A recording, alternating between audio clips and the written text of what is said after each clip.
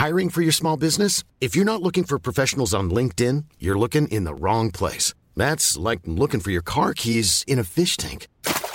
LinkedIn helps you hire professionals you can't find anywhere else, even those who aren't actively searching for a new job but might be open to the perfect role. In a given month, over 70% of LinkedIn users don't even visit other leading job sites. So start looking in the right place. With LinkedIn, you can hire professionals like a professional. Post your free job on linkedin.com/people today.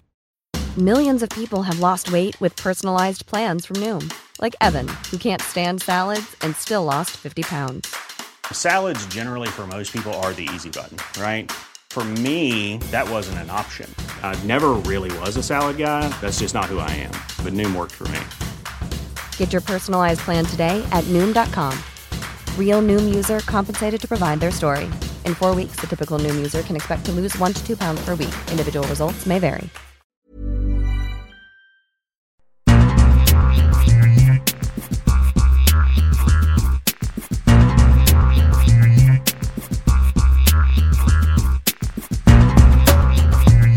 Hello and welcome to the World Soccer Talk podcast. Can MLS find a way to hit their $300 million per year target for media rights? HBO Max makes a big move. Politicians are considering a big change that may impact European soccer, and we have your questions in the listener mailbag section. On the panel today we have Kartik Krishnaiyer and my name is Christopher Harris. So we're recording this on Friday morning. I think both of us are a little bit tired after watching a whole day of World Cup qualifying on Thursday, starting with AFC in Asia, going into Europe, the UEFA qualifiers, going into CONMEBOL, and then going into CONCACAF. I probably watched, I don't know, 6 or 7 games at least on Thursday. But what we're going to do is actually going to skip through that because obviously a lot of you are probably listening to this on the weekend or kind of early of next week, and you already know what some of the results are from some of these other games happening. There's a lot going on. But Kartik, one of the things I want to jump to is talking about a major story that happened this week in The Athletic. And they're looking at the MLS media rights deal. And this is up for bid currently. It's supposed to be finalized by the end of March. We're rapidly approaching that deadline. And this would be from 2023 onwards. There was some really revealing information in this story. What are some of the things that jumped out at you from this one? Yeah, I mean, it's been kind of an interesting conversation between all the interactions I had at SoccerX with people and Sportel, et cetera, as well as this week, a lot of conversation around the Open Cup games. And Chris, you say you're tired from one day of World Cup qualifying, which was, I agree, intense. I've had a couple successive days of watching crazy action in the U.S. Open Cup, which is back for the first time in 3 years. So that I'm wiped out as we record this on Friday. But there's a general view now that MLS has shot for the moon and missed the mark. They are missing, as the Athletic reports, they are missing a key interest from English language partners in the Leagues Cup. They are also seeing a situation where ESPN is interested in acquiring the Spanish rights for the Leagues Cup, right? They don't see the value necessarily on the English language side. We know ESPN has made, and this was along the lines of my conversations at Sportel and SoccerX, Chris, ESPN has made a real effort to drive Spanish language dominant audiences to their ESPN Plus app. That's part of the strategy behind La Liga and some of the other properties that they've acquired. As kind of the Deportes linear side becomes less critical in their empire, they're trying to drive Spanish language audiences to the ESPN Plus app and to streaming. And if MLS is not going to provide them that option with Leagues Cup, because I'm sure Univision, Telemundo, and everyone else who broadcasts in Spanish is interested in that property, then maybe their general interest in acquiring the MLS package cools.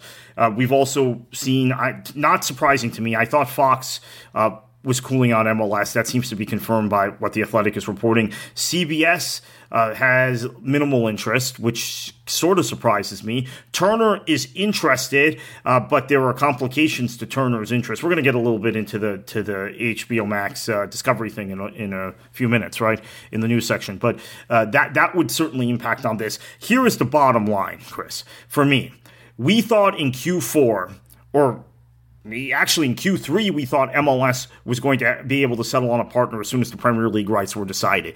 And we saw NBC hold the Premier League rights, but not without a fight. Turner came pretty strong, right? Put in a huge bid. At CBS, ESPN, Fox also had interest. Then you've got Q1 rolls around and you think, okay, MLS just needs to settle this. What is the U.S. Soccer Federation going to do? Their package, you're going to have a hard time shopping their package because all the broadcasters will be interested in MLS. Does the U.S. Soccer Federation, who doesn't seem to outwardly have a plan for their broadcast rights, are they going to have to wait till MLS makes their decision? MLS strikes a big deal. Well, no, actually, U.S. Soccer has made a deal with Turner now almost a month ago. Right, as we record this, and they're set up. They're set with Turner, HBO Max, HBO Max / Discovery Plus for the next 8 years. They're good, and MLS still doesn't have a partner, and we're approaching the end of Q1 as we record this on Friday. We are less than a week from April, so I'm quite frankly alarmed by it and disappointed. I think the other thing that I want to point out, which has not been talked about a lot and was in the Athletic article but was kind of an afterthought, but this is really serious from people I talk to. And I've talked to, I would say, a half dozen people about this on background. MLS needs to be able to guarantee that they will, since they bought back the local rights, right? For the RSNs are no longer, as of now, and they might have a change of heart on this because of what's going on, but the RSNs are going to be out of MLS broadcast effective in 2023. Right, regional sports networks. Yes, so MLS is going to have to produce those games for whatever streaming partner they sell that package to, or if it's part of a larger package. USL does this. USL has invested in a production studio here, but not far from me in Fort Lauderdale. NWSL has done the same. You see USL actually this week launching a new venture, which is going to be based in New York, a new media venture. MLS is going to have to make a similar investment. Every USL game they produce, right? They pay for. Now the teams are charged, but because they do it in bulk, because of the way they do it, it actually saves the teams money over if they produce the matches on their own. But there is a unified, consistent feel to every USL match that's on ESPN Plus. Same thing this week with US Open Cup. Every match, the presentation was the same. We can complain a little bit about the commentators, but the presentation was the same. It was produced with a consistent level. Every production was the same. MLS is going to have to make a similar investment. Maybe they go to the same people as USL has and NWSL has, but that is an expenditure, Chris, I don't think they thought about. And that is, if you're talking about a package that's going to get you what are we thinking now? We're no longer thinking 350 or 300 million a year. If it's going to get you 200 million a year, you're probably throwing 15 or 20 million ballpark figure back into that production.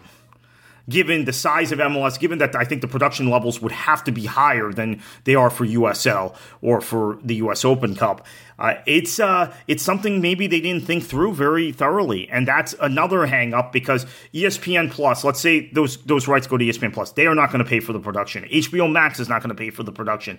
It's just like everything else. It's a studio produces it and they air your programs. The exception to this is Netflix, right? Because Netflix isn't tied to a major studio, so they've had to invest in their own stuff and create their own content. But it's like anything else in sports and in arts and entertainment, and MLS is coming up short. So I am very concerned, and I hope that I hope for the best. But I'm not surprised by the tact of the Athletic article. That kind of confirms what I had been hearing snippets of. Yeah, this feels like MLS has really screwed this up, Kartik, because like if you look back to the fall, I was very positive. I was thinking at that time that this is a good chance for MLS to really cash in and get a lot of rights fees. So currently, as of from the 2015 to 2022, they're getting $60 million a year for their rights. For example, the Premier League, under the current deal, the new deal that's going to start next season, they're getting roughly about $450 to $465 million a year. A huge difference. So now with this deal, back in the fall, we were looking at ESPN Plus, we were looking at Paramount Plus, we were looking at HBO Max, Apple TV Plus, Fubo TV, Discovery Plus, and probably a whole bunch of other streaming services that I'm forgetting to mention right here, that there would have been a lot of interest at that time.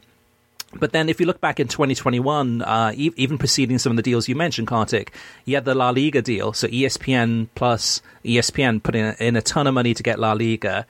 NBC renewing its deal with the Premier League, putting a ton of money, extra money into getting that. And then you've got like you said, which is a big deal, US Soccer signing a deal with Warner Media, which is Turner Sports, for the rights to the US men's national team and the US women's national team starting next year. Now where we're at, Kartik, it's a mess, because if the US men's national team deal and women's national team deal was linked still with Major League Soccer, I think we'd be talking big money. We'd be talking, okay, how big is this deal? But because they've been delinked, the MLS deal, I don't know. I mean, so there's a lot of things to this, though, Kartik. If you go through the different, on the English language side, so NBC has no interest at all. They used to have MLS coverage in the past. They did a really good job. But I think MLS really burnt their bridges with NBC at that time, asking for more money. And NBC saying, like, well, you mean the proof's in the pudding, the numbers are not what it is, and you're asking for too much, we're out. So, and there's other things involved in that too, but NBC's out. Fox, surprisingly to me, is not that interested in it. They still might come in and get and bid and get something, but like people like Rob Stone and Alexi Lalas and John Strong and Stu Holden are so intertwined with MLS. It's hard to imagine those guys not having MLS games to cover, because they've been so much MLS fanboys, for lack of a better word, for years, that it's hard to imagine Fox not being interested. But money-wise, business-wise, it doesn't make a lot of sense if Fox is putting most of the money into the World Cup and these other big competitions. ESPN, I'm surprised. I'm surprised that they are interested, but perhaps maybe they see an opportunity, like you said, Kartik, in getting both the Spanish language and the English language, and really kind of getting into that Spanish language market by having rights to MLS, which also would include the English language if they go for it. And then CBS, they've got a lot of coverage. They've got so much coverage already. Maybe they look at the numbers and go, it's not really the TV ratings. It's really not going to generate a lot of new signups for Paramount Plus. So on the English language side, MLS is in a situation where instead of this new deal, which is Leagues Cup, you got the MLS rights, you got the local rights, you got MLS Next Pro, you've got a whole bunch of stuff that they've thrown together into this big, huge package. Maybe they would have been better off, Kartik, of just keeping the things the same the way they were before, which would have been just national rights and then selling off the local rights and streaming rights, because all the changes that they've made, I don't see any. It doesn't seem to be that it's going to be generating tons and tons more money, and it does have issues such as the production side of things. Yeah, the RSNs as an entity seem to be dying off, which I think may have been part of this thought process, and they want to get ahead of the curve on buying back their rights and putting it entirely on a streaming package. But maybe this wasn't really well thought out. Here's the other thing I want to mention. ESPN, because they've cooled on MLS in general, and yeah, it is sort of surprising they're still interested, given some of the things we had heard in the last couple of years about ESPN's dissatisfaction with the ratings and the numbers and the consistency of ratings, right? They're one-off MLS matches that have eye-popping numbers, and then it reverts back to form more consistently than not. But I think they have a lot of leverage in terms of the Spanish language rights. They could effectively tell MLS we're walking away if we don't get a piece or all of the Spanish language side. Now, what does MLS do in that circumstance? I think they need to still carve out a national Spanish language package for Univision or Telemundo, more more probably Univision, given its ownership now that Televisa is the majority owner, and for DNA purposes, and then also just for keeping political relationships as they are with the biggest broadcaster in Mexico. But maybe they carve out 40 matches or something from the package, give that to Univision and to DNA, and the rest end up on streaming in Spanish on ESPN+. I think that's one potential solution to this, and that keeps ESPN interested in the English language side as well. But it's a hard place to be because Fox has been a really good partner for MLS, but they're moving in a different direction. I think their acquisition of the Euros maybe surprisingly, maybe Fox didn't expect to acquire the Euros, but their acquisition of the Euros is now, between Euros and World Cup, assuming they keep Copa America, whether they do or not, maybe it doesn't matter now. They've got just about it, and Women's World Cup, they've got just about every summer covered for the foreseeable future, right? So MLS becomes less of a need for them. They have Major League Baseball, which runs along the same calendar as Major League Soccer. They have a growing presence in college football and college basketball, which intersects with MLS at critical times. So, hey, Kartik, I think personally, I think actually MLS needs Fox more than Fox needs MLS. Yeah, I agree. Because Fox is more committed to the way they broadcast MLS than ESPN is, right?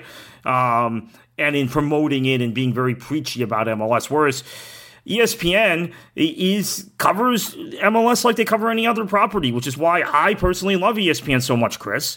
It's because they may be the rights holders, but that doesn't mean they're in the tank for the property. Whereas I would argue some other broadcasters tend to be more partial to kind of giving corporate propaganda for the rights they hold. Well, the other thing about this, though, too, Kartik, is that in terms of like MLS needing Fox more than Fox needs MLS, is because you look back at the last, basically 5 or 7 years, and you look at what Fox has done to help MLS. So they've had a lot of games over the air television, and they've had a lot of games that have been double headers. So if you go back to the 2015 days, I think they would have games, an MLS game right after a FA Cup final that was on Fox. These days, it's been a lot of, under the current deal, would have been maybe a US men's national team game or something else happening that they would have a double header or would lead into an NFL broadcast, or there's a lot of different things. So MLS not having Fox in this next deal means lower ratings because there's less over the air big games on a Saturday afternoon. Like you look at this season alone, the first couple of weeks of the season, you have MLS games live in prime time on over the air television, and that's something that maybe an ABC couldn't provide. So you lose at Fox and you lose a huge amount in the TV rating side. And at the heart of it, though, Kartik, what's your take? What's at the heart of it? Why is there so little interest on the English language side for MLS? What is the reason? I think it's the cost. You're not seeing the return on investment. And again, okay, I Chris, it feels like every other podcast we do, I have to mention this because people come after our website and have come after this podcast, accusing us of being unfair to MLS and saying that you're judging them by a false standard. No, we want the product to succeed. I think it's critically important MLS do well for U.S. soccer. Although I think with some of the recent moves USL has made, they may occupy some of that space. But Chris, the point remains: we are only judging MLS by what we understand based on multiple years of cultivating sources and reporting. They have promised the broadcast partners that they have currently and had promised broadcast partners that they had negotiated with, including NBC, since you mentioned NBC's MLS relationship, in the past. We are judging them by the numbers and the projected growth they internally talked about. And they are not there in 2022 where they promised they'd be in 2022 privately to Fox, ESPN, to NBC when they were renegotiating in 2014 and NBC pulled out and that ended kind of acrimoniously. They are not there. Now, is that the fault of MLS?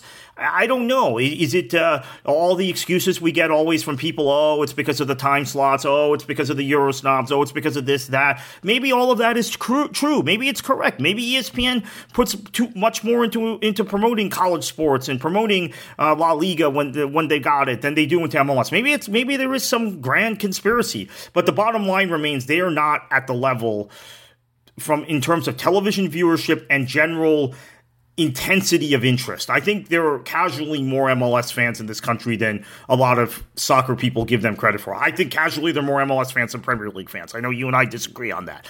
But the Premier League will consistently get higher ratings because the intensity and commitment of the Premier League fan base is much higher in this country. MLS lacks that intensity and commitment, and they haven't met their own internal projections and goals for that. And the broadcasters know that. You can have one debate on Twitter where there are a lot of angry people who are MLS fans who think we're being unfair, but you can't pull the wool over the eyes of big media companies who have been talked to for years with certain goals and have done certain market research and have also other properties that are performing better. So that's the reason. And again, like you, I am surprised ESPN seems to be going to the wire and probably will retain the property. I thought they were going to opt out too. Because I know they're not that pleased with the numbers that they've seen, but that's why I think they have the leverage to go to MLS and say, hey, give us at least a piece of the Spanish language rights, and then we're good for another 7 years or however long the package is. Yeah, I think if the viewing numbers for Major League Soccer were that good, we wouldn't be having this conversation, because the broadcasters would look at the numbers and go, okay, hey, there's a ton of people watching Major League Soccer, but that's not the case. And for me personally, it's a decent league. I've grown to appreciate the league more, and I've watched more of the league in the last, say, 5 years, and it's a decent league. But the issue is competition. The issue is it's not the best soccer league. So if you had to rank it in terms of the best soccer leagues in the world, maybe it's number 5 or 6. I mean, roughly speaking, in terms of quality that you're watching. So if it's ranked number 5 or number 6, and then at the same time, MLS is competing against, college basketball, NBA, against NFL, college football. The season doesn't do it any favors either. So what you have is, on a local product, if you live in Atlanta and you go to Atlanta United games, or you live in Seattle or Portland and you go to those local games, it's a great night out. It's a great entertainment. But if you live in the United States of America and you don't have a local team near you, what's the benefit of tuning in to watch LA Galaxy against NYCFC? What's the attraction? Are there star players? Are there a lot of American stars playing in those games? Is the quality of entertainment and excitement really high? And it's not really. I mean, it's okay. It's decent, but it's lacking the stars. Most of the major US stars now are playing in Europe. And there's so many options and viewing options that we have to choose from. In terms of leagues that are more accessible. This past week, Chris Moore on WorldSoccerTalk.com wrote a story about which leagues are the most expensive to watch. And he took into consideration how much it would cost to get a streaming package and a cable or satellite package to subscribe to watch these games. One of the most expensive, the most expensive league to watch is Liga MX. Yes, some of the games are on over-the-air television, but a lot of the games, if you want to watch them, you have to get kind of a streaming package to get 2NA extra and so on and so forth. The second most expensive league to watch is Major League Soccer. You need to have ESPN's Plus, you need to have ESPN2, you need to have Fox, you need to have Univision for some of the games, you might have to get 2NA extra. So having all these rights partners actually makes the experience of being an MLS fan more expensive. And that's the thing, though, too. At the end of the day, at the heart of the matter, it's a decent league, but MLS shooting, I mean, they can shoot for $300 million a year, but there's no way they're getting I'm gonna jump in here and say there is someone who is a prominent person in soccer management in this country who's worked in MLS, who's worked in USL, who's worked in both those leagues, who told me privately the other day, MLS should probably just cut ties with all these broadcasters and give Amazon some sort of deal, take the loss, get everything on Amazon Prime. And that his view is that then use Amazon's new facility in Washington to hire talent in Northern Virginia, and then kind of build back from there. It was when he said it to me on the phone, I thought that's ridiculous. But then I realized, it makes sense. Maybe this is given this reality, given that maybe MLS is never going to meet the expectations from a linear broadcaster that's been set out, go completely streaming, be on one consolidated streaming package, make it an add-on, right? Like they were discussing, we've talked about with the Premier League potentially. Maybe you pay $69.99 a year to add on Amazon Prime for MLS or whatever the number would be, and it makes it cheaper. Like I read Chris Moore's article, that was part of the context of the discussion. It would become cheaper, and you'd be in a window to the world if you're linked with Amazon. So that was when this person said it to me, I thought it was ridiculous, and as he talked me through it, I thought, maybe that's what they need, but I don't know that they would think outside the box like that, Chris. But it was a really interesting suggestion. Not just carve out games like the Premier League has and like the NFL has and like the PGA Tour did at one time with Amazon. Put the whole thing there and forget linear broadcasters. It would make things a lot easier in some ways, though. But then you look at the numbers of people subscribing that would subscribe to that, and look at the viewing numbers for some of these games nationally, and it's 100,000 people watching a game on FS1, or if it's 150,000, sometimes if you're lucky, 200 to 250,000 people watching the game.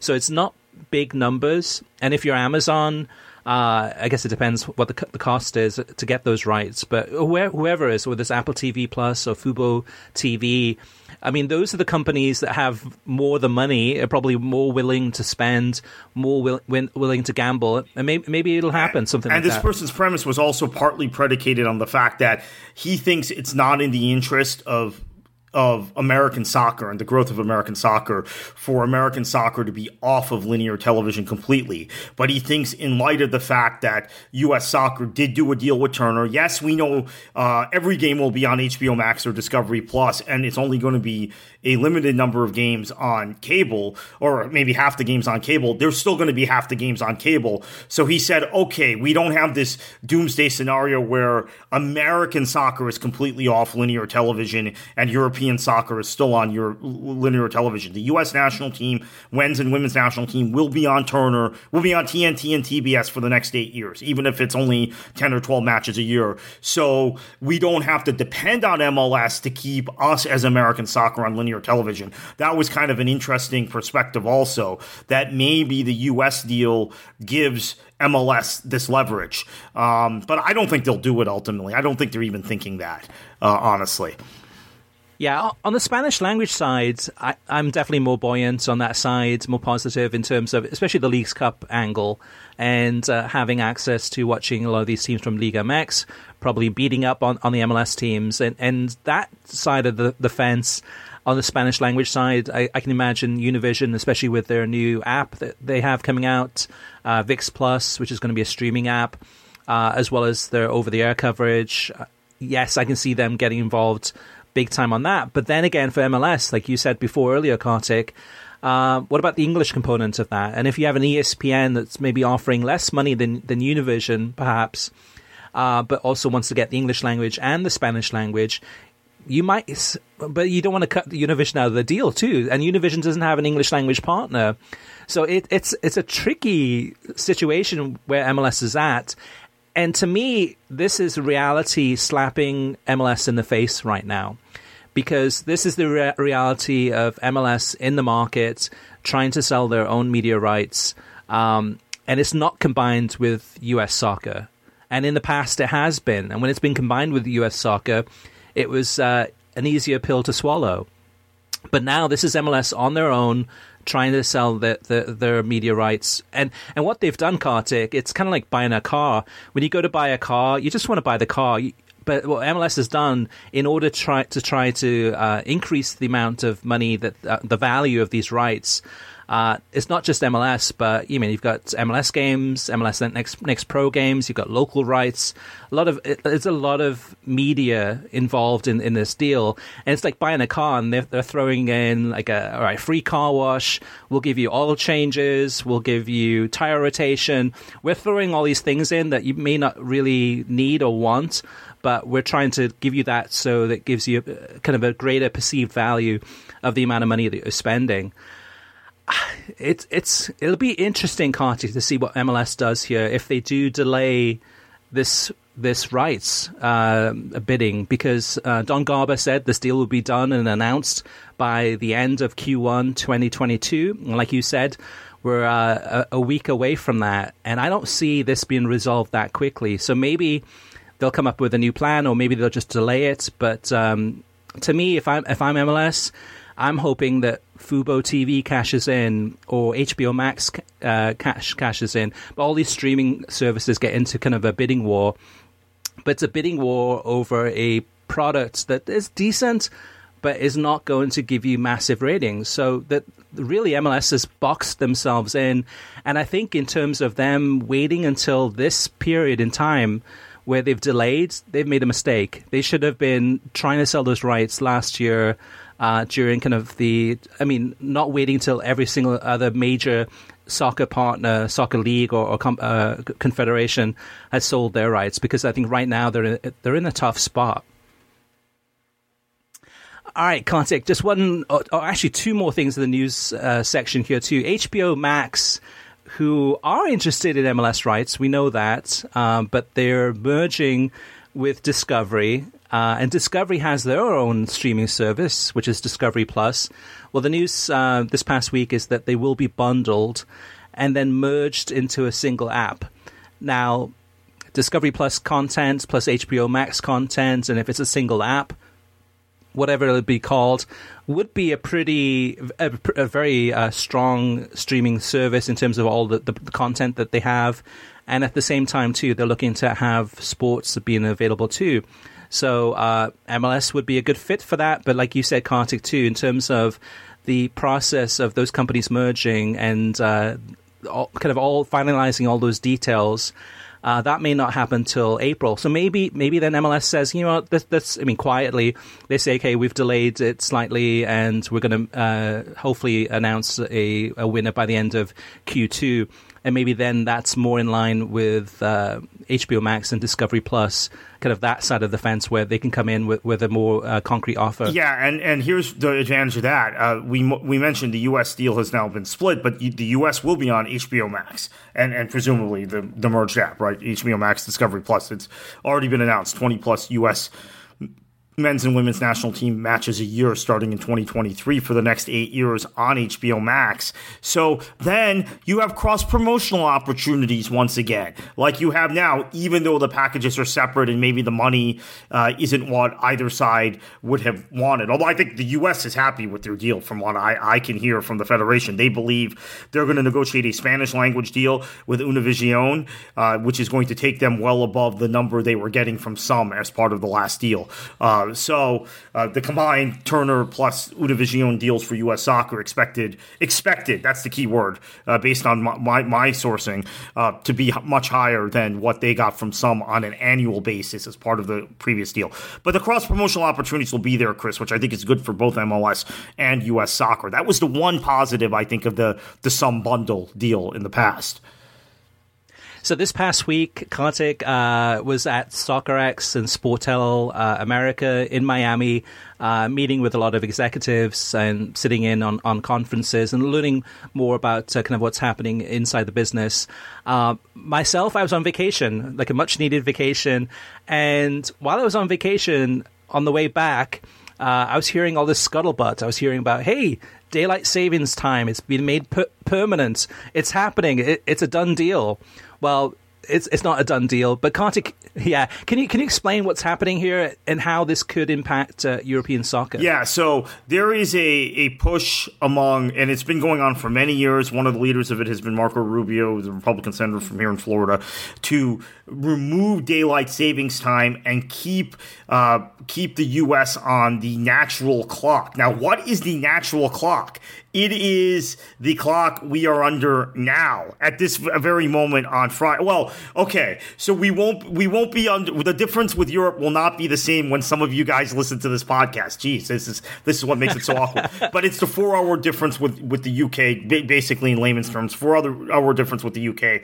5-hour difference with Central European time, and minus an hour with everyone else, and that would be for every time zone in the U.S. So Pacific time zone, instead of being 8 hours behind the UK, would be 7 on a permanent basis. So, during half the year. Sorry, not on a permanent basis, but during half the year. So basically, it would really impact viewership, I think, for European football, particularly for those of you on the West Coast. You could get up an hour later, and for everybody on the East Coast too.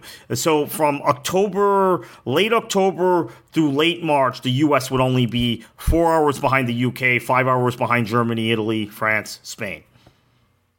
Which, if you're NBC, Kartik, or you're NBC's probably the one that's probably most interested in this. You're probably saying like, "Hey, make it happen," because having games kick off at say 8:30 a.m. Eastern on a Saturday instead of a 7:30, and so on and so forth. Even midweek games like 3:45 Eastern instead of 2:45 Eastern. It makes it more attractive to broadcasters. Of European I tell you what, it's so much. Okay, so because and you have the same issue with kids in school, Chris. The Champions League has become. I know I've denigrated the competition because it's a cup competition, and I've said, look, I don't like cup competitions so much as I like leagues. That is correct, and I think cups are crapshoots. But part of the problem is drop off and pick up of school children, right? So I cannot watch the first 30 to 45 minutes of most Champions League matches or midweek Premier League, Bundesliga fixtures, that Friday Bundesliga fixture, which is always at the same time, because of the time difference in this country and when those kick off. That would actually eliminate that now for much of the year, right? It would kick off later. It was a great pleasure. We're recording this on Friday. It was a great pleasure to be able to watch all the European qualifiers simultaneously without interruption between ESPN Plus and ESPN2 on linear yesterday. The European playoffs kicking off all at the same time, and there was no school conflict. So I think that hour later for some of us, now maybe for others it's worse, right? Because you're driving home from the office in that period, right? You could finish the matches now if it's on the Eastern time zone, 2:45 to 4:45 or so. But I think in terms of the weekend, there's a huge advantage, right? Particularly for NBC. I think they would benefit the most because it's the Premier League that really has those early kickoff times. And Paramount Plus also with Serie A, or whoever has the Serie A rights down the road, because Serie A has some very early kickoff times too. Serie A has staggered kickoffs throughout both days, but they have they don't have the collection of matches at one kickoff time like Germany and England does. The traditional 3 in England and 3:30 in Germany, but they have some very early kickoff times which are difficult for U.S. viewers. So Kartik, so I'm still catching up after being out, but so the Senate has passed it, but the House of Representatives will review it and then will consider it? Yes, correct. And then the president would have to sign it. I think this is going to happen at some point. There's more and more you even see it on social media, right, Chris? More and more people are talking about, why do we change the clocks? It's stupid. And there's been also, as the world has gotten more integrated, I mean, I always bash the United States for being very isolated and the splendid isolationism because of the oceans, and U.S. always has to do things differently, which is true. But there are also people who say, why does the U.S. change its clock at a different time, both in the fall and the spring, than the rest of the world, right? Why does the U.S. change their clocks 3 weeks before the rest of the world in the fall, in the spring, and like several weeks after the rest of the world in the fall? It makes no sense. So there's been more and more conversation about this the last few years. I know some people mock it as trivial and say, oh, it's not a real world problem. But it kind of is, because when your economies are integrated with the rest of the world, it's become very inconvenient for a lot of business people and for people like us who are in this sport, which is a global sport. And then also, quite frankly, the daylight savings time does not have the utility anymore in terms of energy savings, etc. A lot of people would argue that it once did. So I think it's going to happen. Whether it happens this year or it happens 3-4 years from now, it's going to happen. Yeah, I'm ready for, like, if that happens, Kartik, then the next thing that should happen is Mother's Day. Mother's Day should be on the same day in the United States as it is in the UK. It's at different days of the year by several months. So, all right, let's move on to listener mailbag. First up is Daniel talking about the Premier League.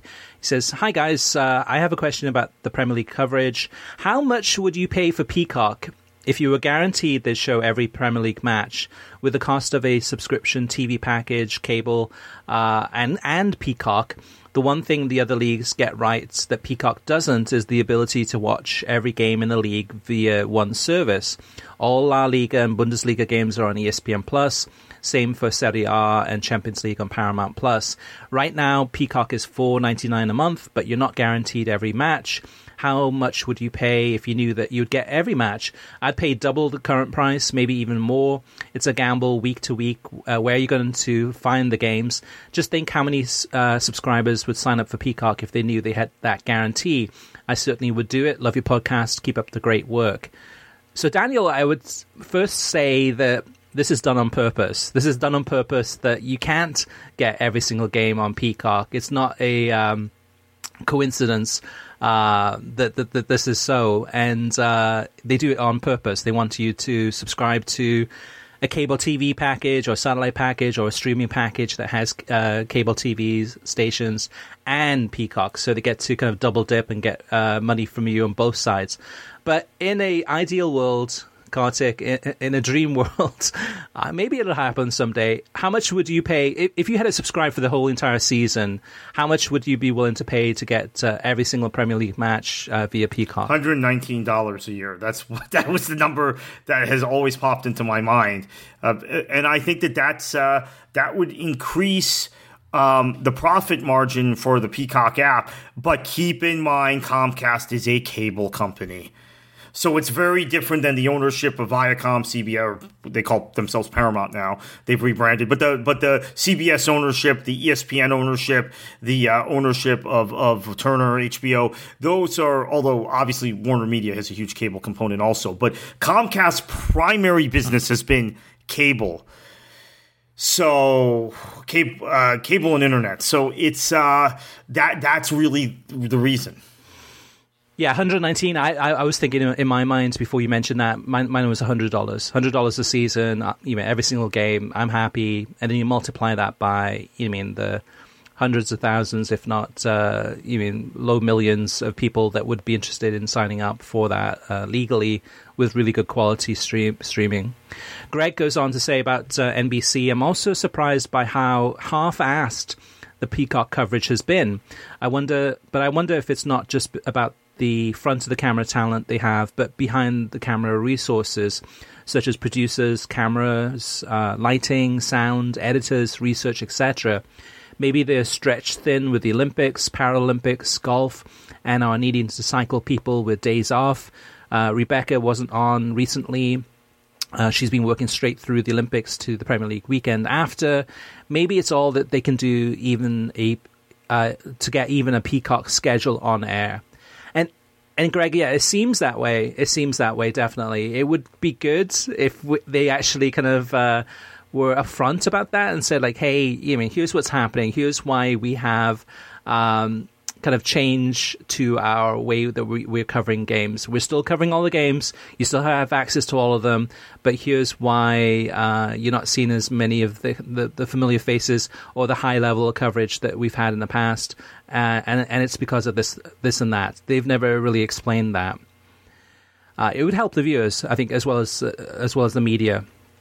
In regards to MLS TV ratings, Dave says, I enjoyed your discussion of ESPN ratings as the Sunday evolved, talking about what the ratings were for ESPN in the morning with SportsCenter and going through the day and how there's the drop-off with MLS. And then right after MLS is over, then it picks up again.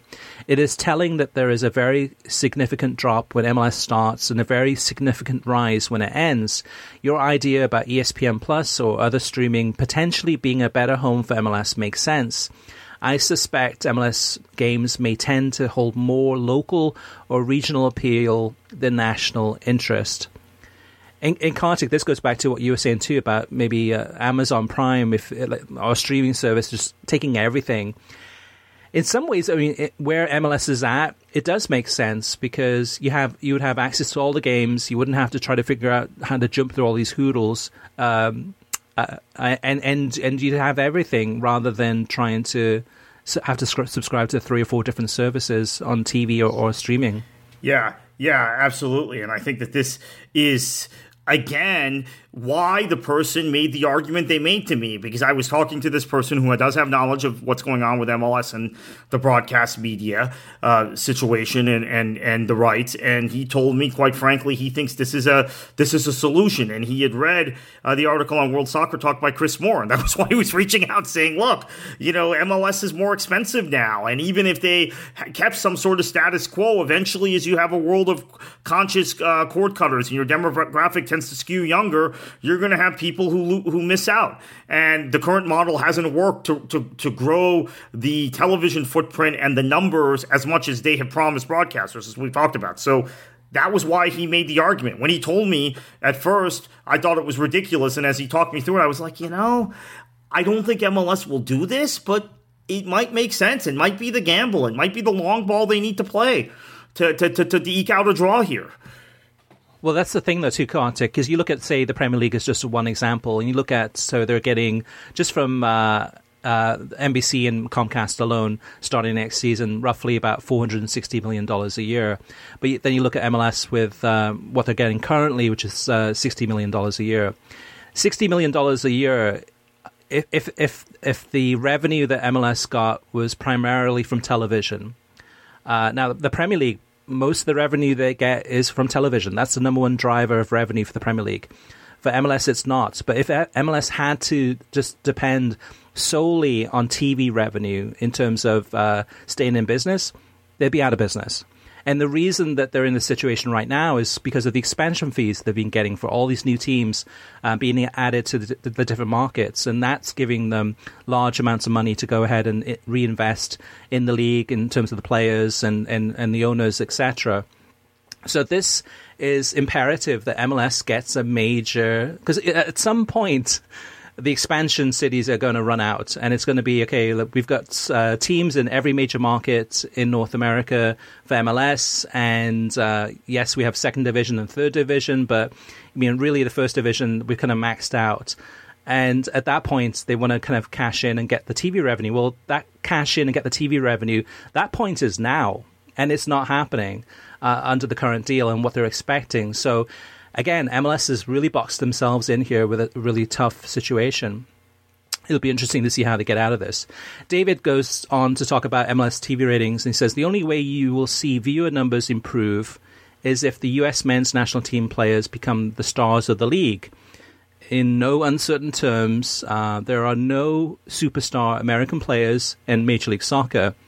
And when MLS teams choose to sell their best young American players, there is no star power to attract casual fans. The soccer is getting better, but still at English championship level. At some point, you should do a podcast talking about the 5 to 6 best players on each team. The casual fan has no connection to any other players. Now, I'd say that if you're a LA Galaxy fan or LAFC fan and you go to the games week in and week out, you know those players intimately. But from a national perspective, if you're tuning in to an MLS game on any given weekend and you're a casual fan, you watch MLS now and again, but you're not watching every single game, you look at those players and you go, okay, I don't know these guys. I mean, I might know 1 or 2 of these players, but for the most part, these are players that are not at a high caliber level. So I think David's point is very, very precise there. Mercator says the MLS numbers are devastating. no excuse. The ESPN numbers throughout the day are enough for me to throw in the towel. And I'm a football fan. I'm a soccer fan, not a Mickey Mouse executive. I think the real cause is the Premier League and the time zone. Premier League fans in the US are all generally non-Spanish speaking football fans, soccer fans, who would otherwise be watching the MLS. Most of the big US players play in Europe. The time zone is also not ideal. It puts MLS in direct competition with the big US sports and with Premier League and other European leagues in the mornings. I just can't justify watching an MLS game where my city isn't involved. By the time they play in the evening or even later that night, I've seen 2 to 3 games in the morning usually, and by afternoon or evening, I have to attend to the rest of my life. JP says, regarding MLS ratings, it's rather simple. The interest is more regional, local, instead of national. On top of that local support is probably the 4th on the totem pole, or 3rd or 5th, depending on the market of interest in that particular region. I think JP is referring to other sports teams in that town. So if it's NFL, basketball, NHL, etc., regular season national broadcasts are never going to be huge. Chris Guardino says, I wanted to let you guys know that Apple TV Plus gained the rights to stream Friday night Major League Baseball games recently. With this in mind, do you see Apple TV Plus getting more involved in soccer in the future? I think Kartik, for me, they're about 6 months too late. They could have gotten the Premier League rights if they were ready for it and committed to it. Perhaps they could have gotten La Liga, so maybe they can get MLS rights, but I don't know. To me, I think that they hold off and wait for the next major deal and then kind of go in big then. Robert says, I'm sending you this email because you talked not long ago about how high MLS ticket prices were and my shock at checking out Charlotte FC single game tickets. I was thinking about going to see the game against Miami and then maybe a game in the fall. Not much chance of that. Their cheapest price is $55 for not very good seats. For a seat where I would like to be, you were talking $120. Most of the good seats around $150 to $200. They go up to $500 and a high of $950. To compare, Seattle charges $33 for the cheapest seats to $122. There are some over $200, but for smaller stadiums like Austin FC, they run from $37 to $728, with most around $150. I was surprised that New York Red Bull tickets ran in the $20 to $30 range for many of their seats, then up to $332 for the best. They must be working to attract bigger crowds. The upper decks in Charlotte and Seattle are only open after the lower 32,000 to 38,000 are sold, but I would rather watch a game on TV than trying to see the game up there. Robert, he says, I'm sticking with the TV. And Kartik, that's something too. I mean, I know that you went to a couple of US Open games this week, but I mean, and COVID has happened, right? But I mean, in an average year, if you go back, say, I don't know, 10 years ago, how many games? I mean, some of these you would have been working, but 10 years ago, how many games on average were you watching in person in an average year, roughly? 40 or so. Wow. Yeah, and for me, it might have been, I don't know, maybe 12 or so. Like these days, it's been a long time since I've gone to a game in person. This was the first competitive official match I've gone to since 2019. The Open Cup matches this week. Right. Yeah. Yeah, I mean, it is one of those things that you look at the prices and you look at, like, say, $6.99 for ESPN Plus, and you get all those leagues, right? And then you look at the price just for parking. A lot of these MLS clubs charge like $30 for parking. And you look at the ticket prices for these teams, you go like, holy cow. Granted, I've gone to very few MLS games, and when I say 40, they were mostly MLS or USL or NPSL or PDL matches, right? Very few. I've gone to very, very few MLS games in the last 20 years, and haven't been to one now I haven't been to an MLS match since 2016 at this point. Champions League. Martin in Colorado says CBS's Champions League studio coverage featured an all-female analysis segment recently, which was fine with no glaring errors, nor brilliant insights, so can't really fault it. My question is, was this a one-off for Women's Month this March, or something they plan to use more often? And if that's not the case, why not an analysis group composed of all black experts for Black History Month in February? I'm all for trying new things and thought that was fine, but have to admit the actual female voice, not what they say, sometimes throws me on telecasts just because I grew up with all male sports voices. As always, great podcast, guys. Gene says, in regards to the Champions League, he says, hey guys, just noticed some of the Champions League TV ratings on CBS throughout the week. Every game has had over 700,000 viewers, with 2 games over 800,000 viewers. These ratings were higher than Sunday NHL games on ABC, and pretty much in line with college basketball games that also aired weekdays on ESPN. What are your thoughts on the CBS ratings, and do you see more games other than the final being on CBS throughout the rest of the tournament? And Gene, I don't have it in front of me, but I know that CBS is planning on having a bunch more games from the Champions League for these knockout stages. If you go to worldsoccertalk.com, you have the Champions League TV schedule there, which has all of the games listed that are going to be on CBS. And you can also get the Soccer TV Schedules app through Apple or Android, and that has from us, and that has all of the ratings too, the actual listings too.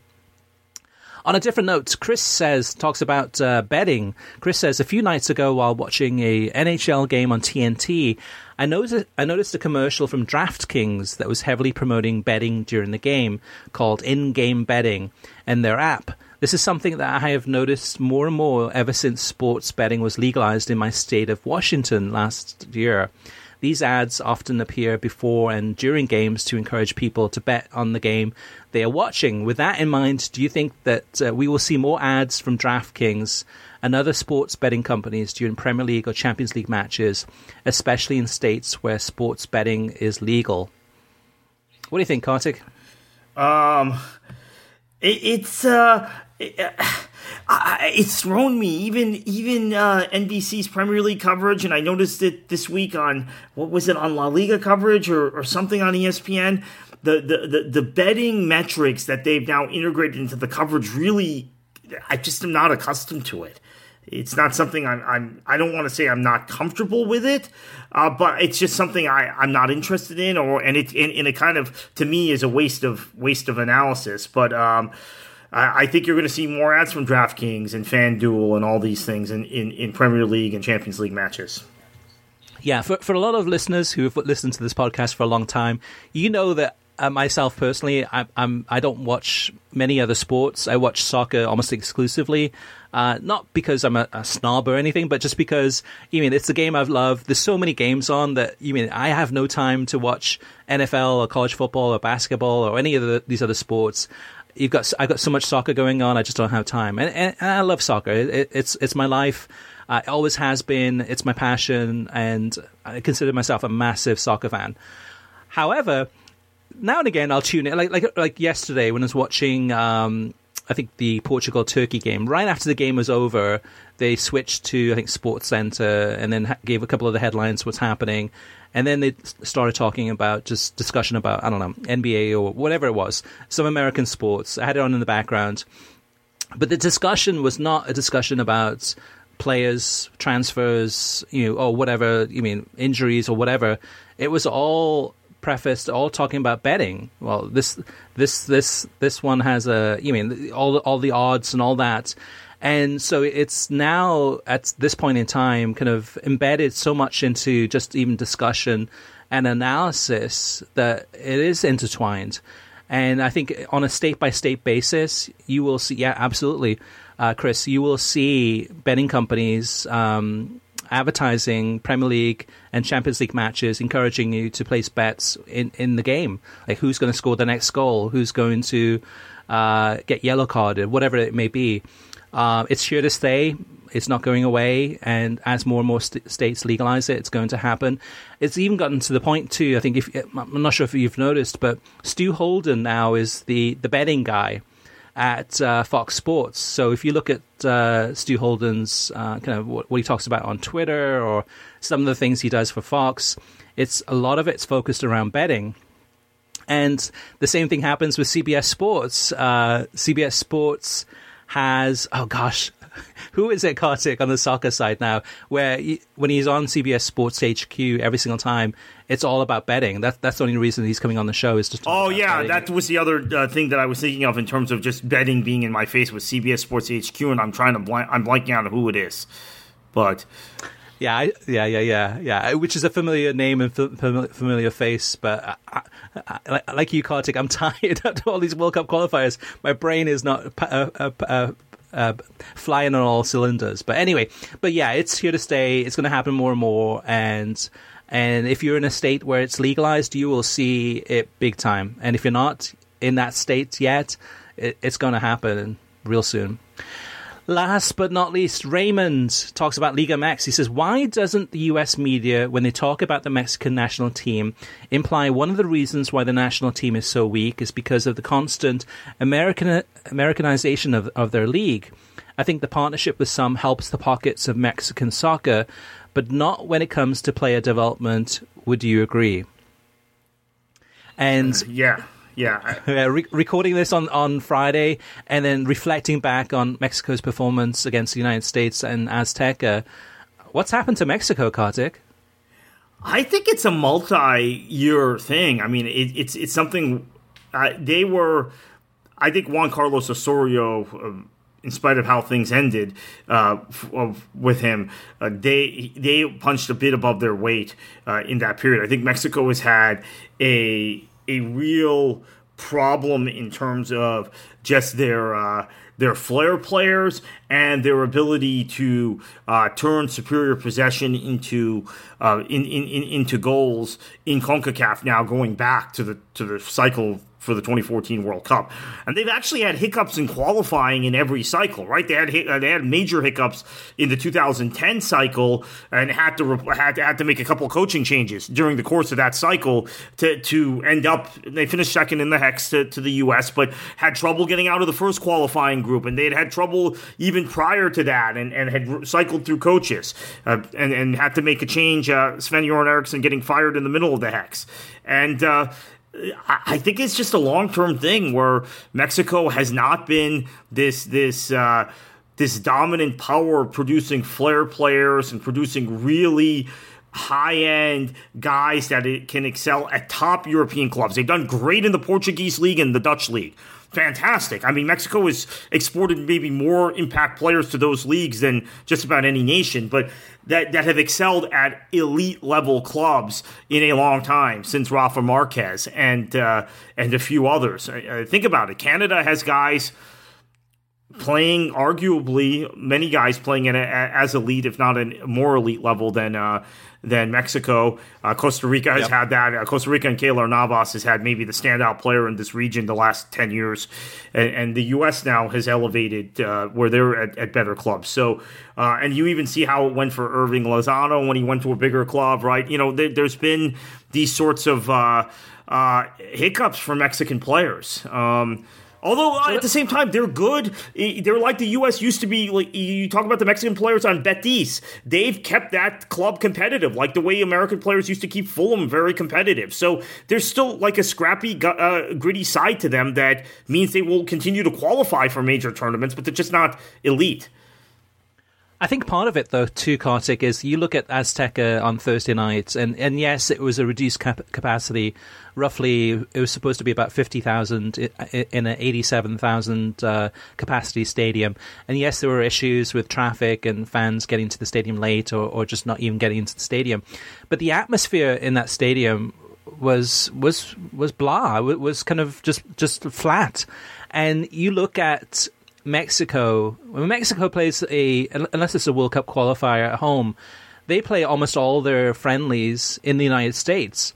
So, I'm sure that's had an impact on the Mexican passion from their fans for their teams, for their players. I mean, it's so rare that these Mexican national team fans get to see their own team in their own country, unless it's a World Cup qualifier where it has to be played at home. So I think in some ways that might have an impact too, where the Mexican national team fans in Mexico must feel a little bit disenfranchised with their team and not feel the connection that they've had in previous decades. And maybe that plays into it a little bit too, where you have a flat noise in the crowds. There's a lot of issues in terms of kind of... You mean that the Mexican fans are being told, you mean they cannot say certain things, which is correct, that they shouldn't be doing that.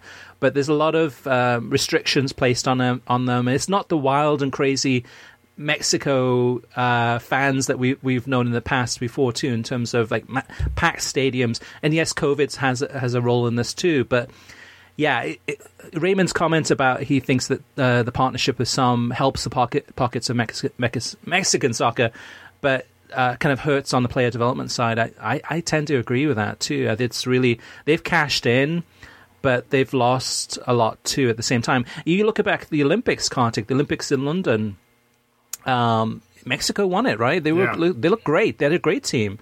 So there's definitely a disconnect there, and it's certainly an issue. And there's no guarantee that Mexico will even qualify for this World Cup. That used to be the case with the U.S. The U.S. used to do really well at the youth national team level and not as well at the senior national team level. Now the U.S. doesn't do particularly well at either level, although it looks like maybe senior national team is elevating again, and the youth national teams really haven't. So that's actually, I can understand that disconnect. Nigeria is the classic example of that, like Mexico, Chris. They've won all kinds of things at the youth level.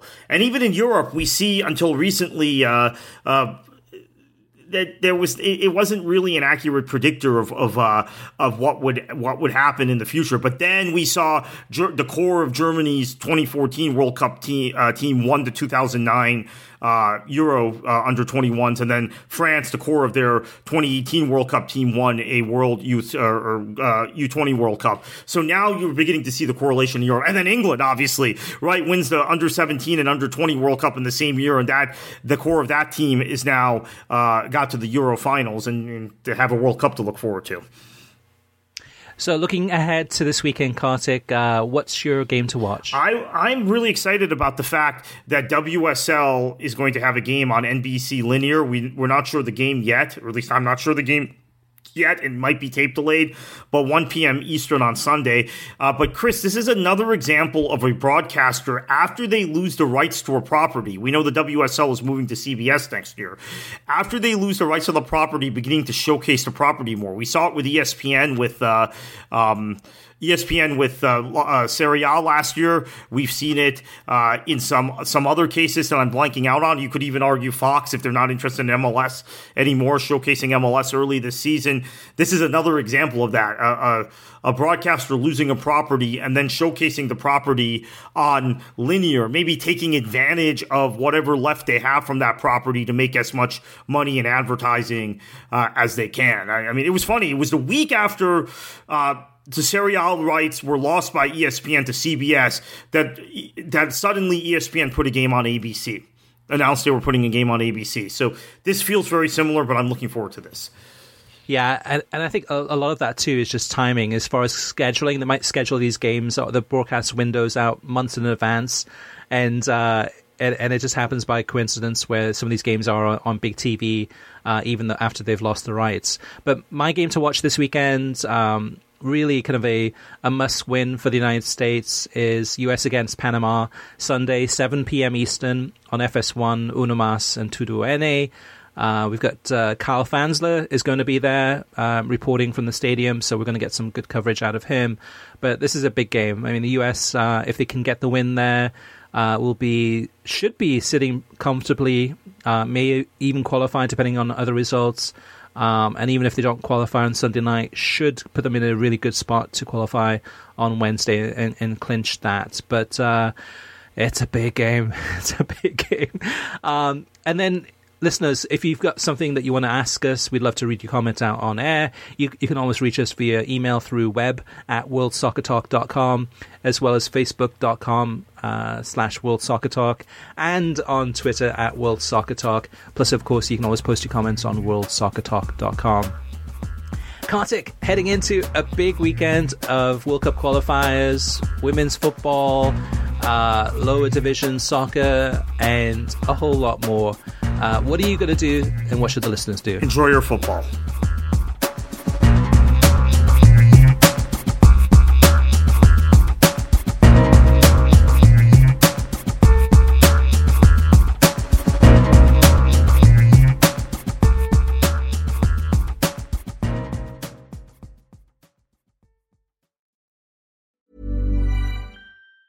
Hi, I'm Daniel, founder of Pretty Litter. Did you know cats tend to hide symptoms of sickness and pain? I learned this the hard way after losing my cat, Gingy. So I created Pretty Litter, a health monitoring litter that helps detect early signs of illness by changing colors, saving you money and potentially your cat's life. Pretty Litter is veterinarian developed, and it's the easiest way to keep tabs on your fur baby's health right at home. Go to prettylitter.com and use code ACAST for 20% off your first order and a free cat toy. Terms and conditions apply. See site for details. Want truly hydrated skin? Meet Osea's Body Care Breakthrough Hyaluronic Body Serum. It's clinically proven to increase hydration by 161%. It's lightweight, fast-absorbing, and delivers 24 hours of hydration for silky smooth skin without any sticky afterfeel. Treat your skin to clean, vegan skincare from Osea. Get 10% off your first order with code SUMMER at OseaMalibu.com. That's OSEA Malibu.com, code SUMMER.